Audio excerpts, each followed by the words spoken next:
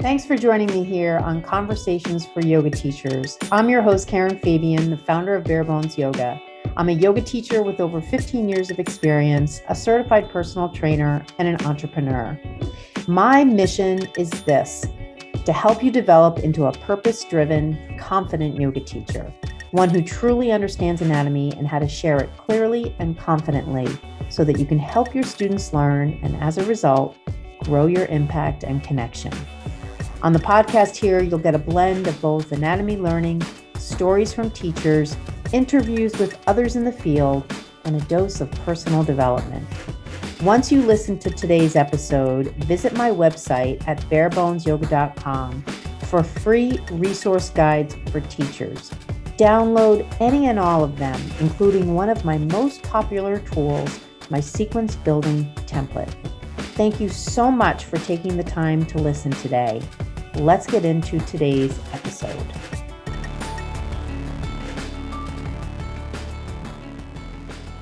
Hi, everybody. Welcome to Conversations for Yoga Teachers. My name is Karen Fabian, and I am your host. Today is episode 141, and I am recording this on July 26th, 2021. So I hope you had a great weekend. I have been completely ensconced in the Olympics and just so inspired by the Olympics, just so amazed at how many different sports there are. Matter of fact, just this morning, I saw handball, which I always thought of as a 2-on-2 sport where you hit it against the wall, but there's actually a whole handball sport itself where it's a team sport and you play it on a court similar to soccer or basketball. Aside from just learning about new kinds of new team sports and new events and just being exposed to things that I haven't seen in a long time, like archery or I forget the event that has the rifles. Anyway, it's all amazing. And on top of it, so inspiring. So if you're, looking for inspiration, I would definitely say turn on the Olympics. It's literally on 24/7 with the time difference. I'm on the East Coast here. I think that's a big part of it in terms of the coverage is almost always on. And it's just great. I'm just completely loving it. So aside from that, I hope that you did have a good weekend. For those of you who are longtime listeners, you know that I record on Mondays and I really try to keep to that schedule. So here we are on a Monday. And, over the past week, I've had an opportunity to conduct 2 coaching calls with 2 of the teachers in my Blueprint Learning program. And I just wanted to share with you some of the just higher level concepts that came up because, aside from the nitty gritty detail type things that we go over, there are some general things that come up that sometimes I think, I want to share that with people on the podcast, just so that you can kind of benefit from some of the learning that the teachers are doing in my program. And so one of the things that I wanted to just throw out to you, I know a lot of teachers, because I hear this from them, they hesitate to enroll in a program like mine because they say they don't have the time. And one of the teachers that I am working with, she enrolled, super excited. And then, a lot of things in her life started to happen that weren't happening when she enrolled, and she started to freak out that she wasn't going to have time for the program. And so what I want to talk about is just really briefly some of what is out there in the world of neuroscience around learning. And I think this is really important for us to keep in mind. Any of us, yoga teachers or otherwise, who are out there trying to learn new information. And that is from the perspective of how the brain optimally absorbs information. It's really best to limit learning sessions to about 45 minutes. And then, believe it or not, to follow these bouts of intense learning with something like deep breathing exercises, something that gets your heart rate up, or I think the other thing was like a yoga nidra type situation. I'm going to have to go back and check on that reference. All of this information I'm giving you is not coming from me. It's coming from the Huberman Lab podcast. And Dr. Andrew Huberman is a neurobiologist and runs a lab at Stanford. And I have been taking a massive deep dive over the past year into neuroscience, and his podcast has been a huge part of the learning that I've been doing. And there's a lot of research around how the brain optimally functions when we are learning new information. And of course, that ability of the brain is what we call neuroplasticity. And so the reason this is important for yoga teachers, like the ones that I coach in my program, or maybe you as a listener, is that when you're trying to learn something, you have to let go of what you did in high school, which was the cramming for an exam, the scenario where you sat for 3 hours and you tried to just absorb a whole bunch of information in your head. Now, granted, when you were in high school, your brain was much more plastic than it is. I think what he was referring to is neuroplasticity is happening at such a fast pace up until I think 18, and then it starts to slow. And so, while you might have been able to tolerate staying up late, cramming for an exam, that's not something that will help you in your learning when you're over the age of 25. So the reason this can be really helpful for yoga teachers is it can reframe opportunities that you're thinking of approaching, where your resistance is coming up around this self-limiting belief that, quote, you don't have the time. Because when you think about it, what you really want to do with, let's say you enroll in my program, you want to chunk it out. You want to sit for 45 minutes, absorb information, and then go for a run and get your heart rate up. Oh, the other thing was take a cold shower, something where the yoga nidra was important to do after. So it was deep breathing, cold shower, or do something where you're really getting your heart rate up. So what I personally do in my own path of learning is when I'm learning something new, I go for a tempo run after. And then I come home, I take a cold shower, and I make sure I get a good night's sleep that night. So I just want to throw that out there. If you're doing your own studying if you're doing studying on your own, if you're thinking of enrolling in a program like mine, and maybe you're hesitating because, quote, you don't have the time, remember, you can chunk it out. And in actuality, you'll get better results in the long run anyway. So that's number one. And the other thing I want you to, kind of think about is to love the pace you're at.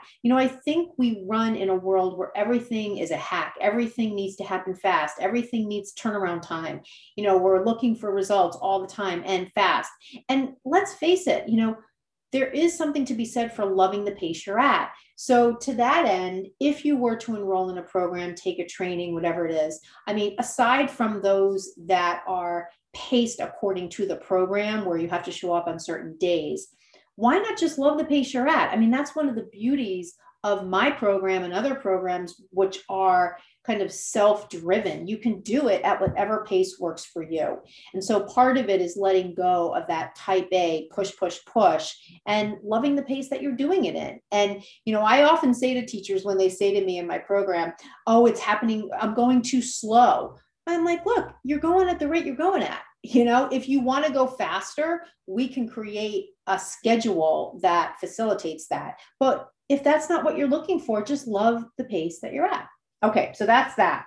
And then the other thing is I wrote a blog post over the weekend on Friday or Saturday about the role of nuance in teaching. And this came up in one of my coaching calls this weekend with one of the teachers in my program. And it has to do with, the more you learn anatomy, you are able to appreciate the nuance in the body.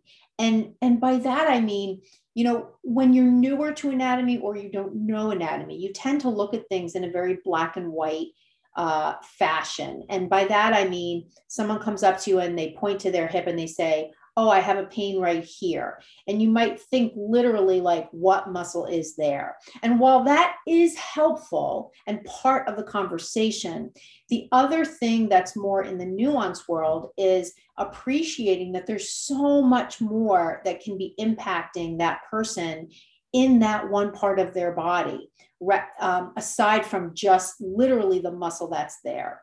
And this appreciation and diving into this area of nuanced thinking only happens when you do the work to learn the details.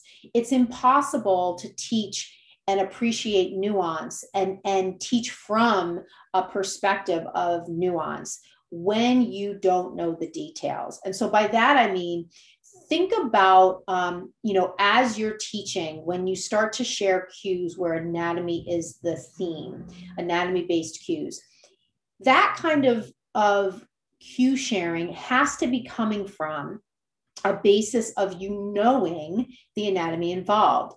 It shouldn't be coming from, you're just kind of generally speaking to the body or speaking, in a nuanced way to something that someone may or may not feel. You have to be able to walk it back to literally what is happening, to walk away from the nuance to the detail, to walk it back to the detail from which that nuanced approach came from. And so I know this probably sounds a little heady, but I hope that maybe even some of it is coming across. One of the really fun things and realizations you'll have as you learn more about anatomy is that you'll appreciate that you'll never really know. And that really is the truth for us as yoga teachers, because we're really not operating in an occupation, in a career, in a path, in a modality where we have at our fingertips enough information to really know what's going on with our students and their bodies. And so, to some extent, the best we can do is kind of poke around with different approaches, whether it's try this pose, try that pose, try this sequence of poses, try this deep breathing technique, try this myofascial technique. And we're working with them to try to help them feel better. And so, and I know that scenario I just described probably works better in a private session versus a group class.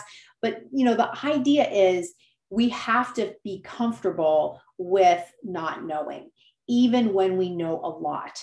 And I think, for newer teachers, that's always frustrating because newer teachers want to know, how do I do it? What should I be saying? What should I be teaching?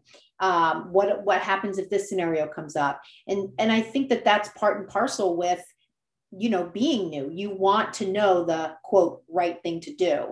And as you learn more information as a yoga teacher about the way the body works, you'll really start to embrace this idea that you can never really know. And so therefore, you have to be able to teach in a way that risk goes down, because you do know enough to not offer things where risk is going to be high.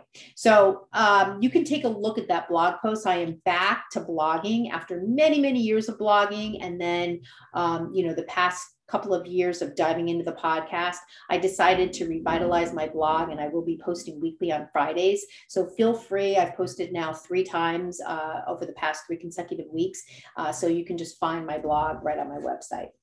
So what I wanted to talk, and then one other thing, I created a YouTube video. I post YouTube videos weekly, and this or last week's post was about head positioning in poses. And this is something that I really want you to keep in mind, because we think oftentimes about sharing anatomy with our students in complicated ways, where we're talking about muscles and contractions and lengthening and things like that.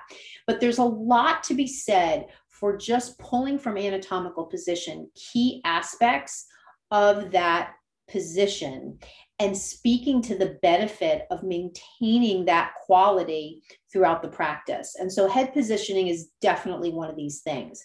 When you look at someone in anatomical position, their head is centered over their shoulders. When you change their relationship to the floor and put them in different shapes like triangle or twisting triangle or plank or low plank, now the impact of gravity on their body is different. And so as a result, what you'll tend to see is that students lose awareness of their head position, and their head hangs in various ways.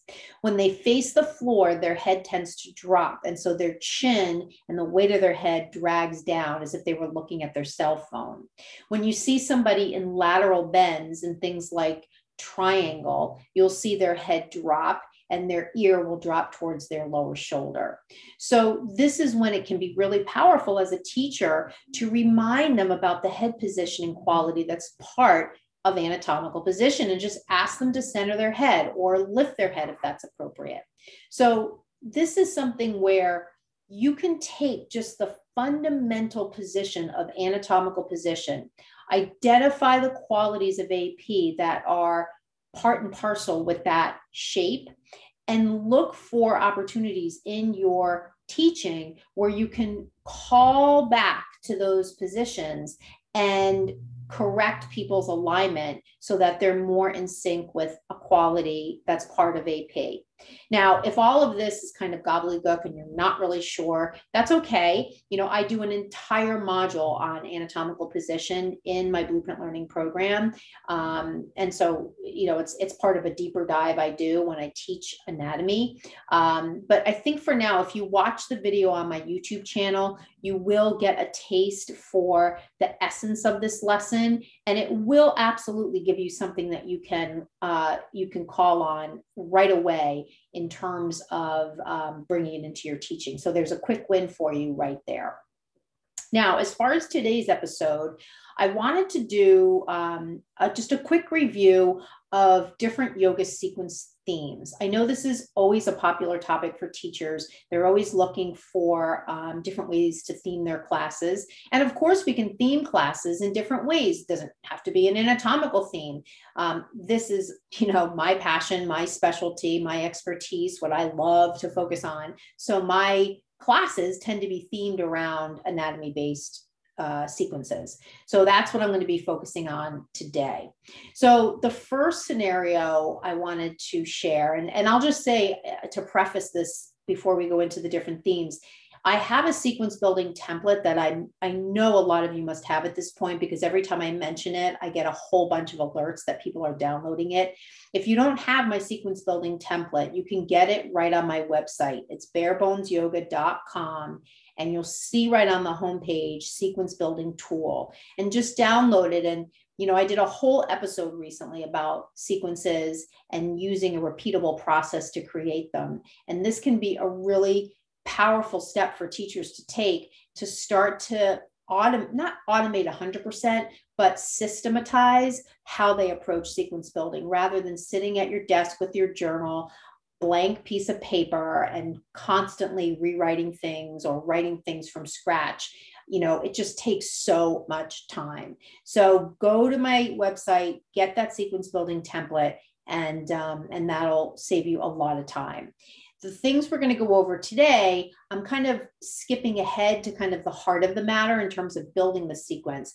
Remember, though, the sequence building tool has a very specific process that I want you to follow to make your sequence building activities faster, easier, fun, and just not as, time consuming as they have been. But for today's conversation, I'm going to kind of skip over a lot of it just to get to a lot of the steps, just to get to the heart of the matter. So for sequences that are based in different anatomical themes, the first one that I'm going to talk about is internal and external rotation of the shoulders. So I don't think that it's necessary to always present the quote counter pose. I know this is like a big thing that always comes up when I have teacher trainings, and teachers always say, do you have to do the counter pose? Again, I don't really know any reason grounded in anatomy that you have to do that. I think that it can feel good. I think that from a yogic perspective, there is a theme of balance that is called upon when we do like a forward fold after a back bend. I don't think, though, that it's grounded in any real anatomical reason where you have to do it. So having said that, though, the themes I'm going to present to you today, I do have kind of the pose, counter pose scenario from the perspective of the anatomical movement. So here in this first example, I'm talking about internal and external rotation of the shoulder. So that essentially is the one movement versus the other movement. The movement of rotation happens in the transverse plane. The shoulder joint is a ball and socket, so of course it is capable of both internal and external rotation. Keep in mind, the shoulder is comprised in part by not only the humerus into the glenoid fossa of the scapula and the clavicle, but the scapula has its own set of movements. Here we're primarily just talking about internal and external rotation, which is a function of the shoulder joint. Now, keep in mind, the joint is where the movement occurs, and as a result of the movement, the limb moves. We don't say the arm is externally rotating. We say the shoulder is externally rotating. And as a result, the arm rotates outward. So I want you to just really clean up your language if you need to in terms of how you refer to these things. Now, again, how you refer to them when you're teaching may be different than when you're having conversations around anatomy. There's a lot of kind of artistic license taken when we cue people. And so that's why some of what we say doesn't always literally track back to what's actually happening from an anatomical standpoint, but we're taking somewhat artistic license and also sometimes just communicating in a way that's more common for how people refer to their arms and legs and limbs moving around. So for this conversation though, we're going to stick with the anatomy. So internal and external rotation of the shoulders. Let's take a look at some poses where that's happening. So number one, we have upward dog with bilateral external rotation of the shoulders. Number two, this is probably one you haven't thought about from this perspective, but we have thread the needle. Thread the needle is one of the few poses that we actively offer to people where there's internal rotation of the shoulders. When you take that one arm up to the sky and then slide it underneath you, you're internally rotating your shoulder there, the one where the arm is underneath your body. When you do humble warrior and you interlace the hands behind the back and then forward fold, the shoulders are an external rotation there. Keep in mind that interlacing the fingers behind the back, drawing the shoulder blades together, that's external rotation, whether you're doing it in humble warrior, whether you're doing it in chair, whether you're doing it in warrior two, whether you're doing it in a straddle position, you're standing feet in a straddle position, that shoulder position is always the same. So that falls into the bucket of external rotation. Dancer's pose has external rotation of the shoulder, where you're reaching that arm back, that hand back to grab the inner edge of the foot. Then you have the variation of bow on the floor, where you have students change the hand position. So instead of grabbing the outer edges of the feet, having them grab the inner edges of the feet. And when you do that, you essentially change the shoulder positioning to external rotation, bilateral external rotation. And I think that's an interesting variation to offer people, because the traditional presentation of floor bow, Dhanurasana, is grab the outer edges of the feet. But when people do that, they turn their shoulder in. Now, that's not necessarily a bad thing. Like, no anatomical movement is bad on its own. The one thing, though, that I think is interesting is with the leverage people get pushing their feet back into their hands, I think it's a little safer to have them in external rotation than internal rotation.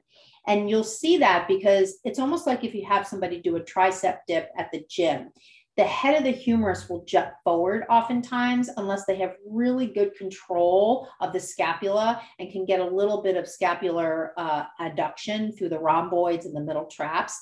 If they don't have that strength there in between the scapula, the head of the humerus will start to push forward into the soft tissue of the rotator cuff, and then you'll start to see that protruding of the humerus forward. You won't see that if you have them in external rotation. It's a little bit confusing sometimes for students to get. So I always just say, reach your arms back, turn your hands so your thumbs face up, and then grab the inner edges of the feet. And that can sometimes get it. So those are some examples of poses where you have internal or external rotation. Now, the muscles involved, so the muscles of external rotation of the shoulders are primarily the infraspinatus and the teres minor. And then the muscles involved in internal rotation of the shoulders are primarily teres major and subscapularis. And the subscapularis is part of the rotator cuff. So let's move on to another scenario. So let's look at hip adduction and abduction. So poses where these movements would be involved, you've got poses like warrior two, wide-legged straddle variations, so your prasarita, padottanasana type scenarios, any variation on those where you're standing people with their feet in a straddle leg position, that's your hip abduction. And then your hip adduction is coming in postures where the legs are close together. So your chair or your eagle or your cow face pose seated positioning. So those are two different things. Hip abduction first, that was the wide-legged stance, and then hip adduction, eagle, cow face pose, and then chair.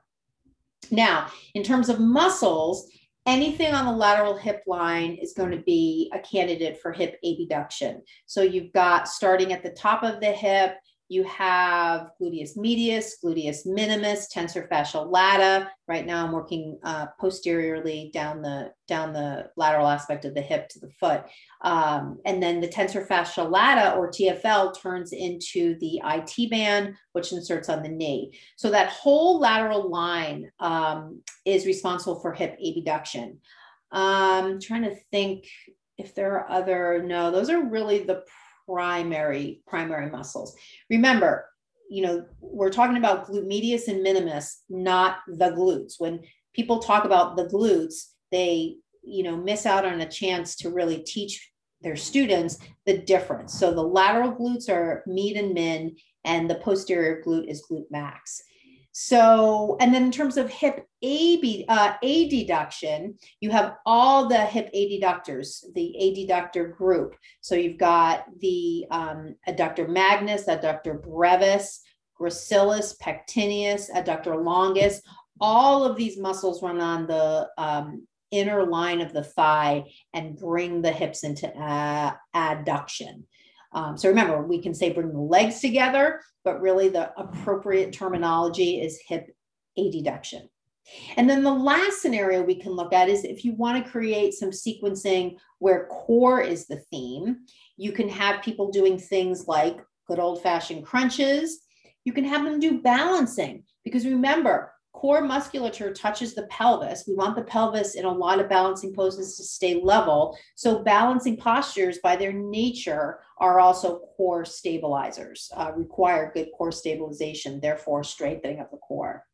You also can do, I love doing things like lunge step backs. So imagine you have people standing up and then you have them sit in a chair and then come up, draw the right knee into the chest, and then step the right leg back into crescent lunge. And then from that position, have them step forward back into chair, bend the knees, stand up, bend down, step back. So you can do several cycles of these, and it's a great way to have people improve their balance and also their core. It's also a way to strengthen their hip flexors, like the psoas, which basically is in the core, but isn't really a core muscle. It's really more a muscle of hip flexion.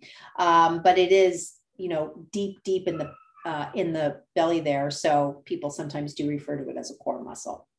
And then you also have your bicycles, right? Where you're getting into twists, and then your standard leg lifts where you have people on the back and you have the legs up in the air, and then you have the legs lower down, and then you have it come up in the air, things like that.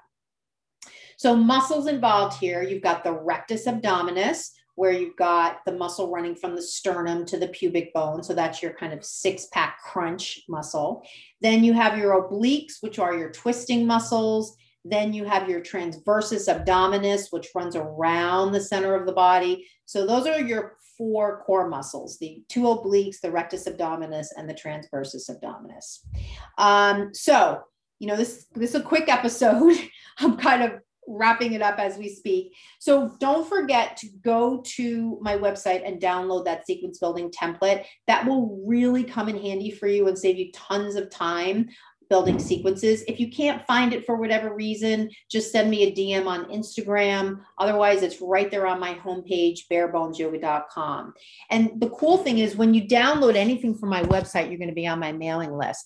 And you're going to want to be on my mailing list right now, because I'm going to be launching just to my VIP mailing list a special offer on August 1st. And the only way you're going to find out about it is if you're on my list. I'm not going to talk about it on social media.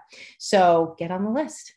Thank you so much for watching, and I will catch you next week on for listening, and I will catch you next week on the next episode of Conversations for Yoga Teachers. Have a great week.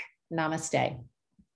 Hi, everybody. Karen Fabian here, and thank you so much for listening to that episode. Before you hang up, before you disconnect and move on with your day, I just want to let you know, if you're like a lot of the yoga teachers that I talk to, you're looking for ways to break down anatomy into its key parts so that you've got an organized approach for your studying. Well, I'm going to tell you an easy way that you can get a hold of the topics that you should be studying. And they're all reviewed in my Learn Anatomy Challenge. This is a free video series that you can access online. Watch the videos, download the guide that goes with it, and you'll essentially have an outline to shape the studying that you're doing, because it takes the broad subject of anatomy and breaks it down into just the key topics that you need to know. So in order to get to the Learn Anatomy Challenge free video series, you're going to need to go to the special URL, the special web page that holds these videos. So if you're driving right now, you're probably not going to be able to obviously write this down. If you're able to write this down, I want you to just grab a pen and a piece of paper and just write down this URL. You can also send me a direct message on Instagram and I'll send you the link directly. If you're looking for the URL, you want to just go to it yourself.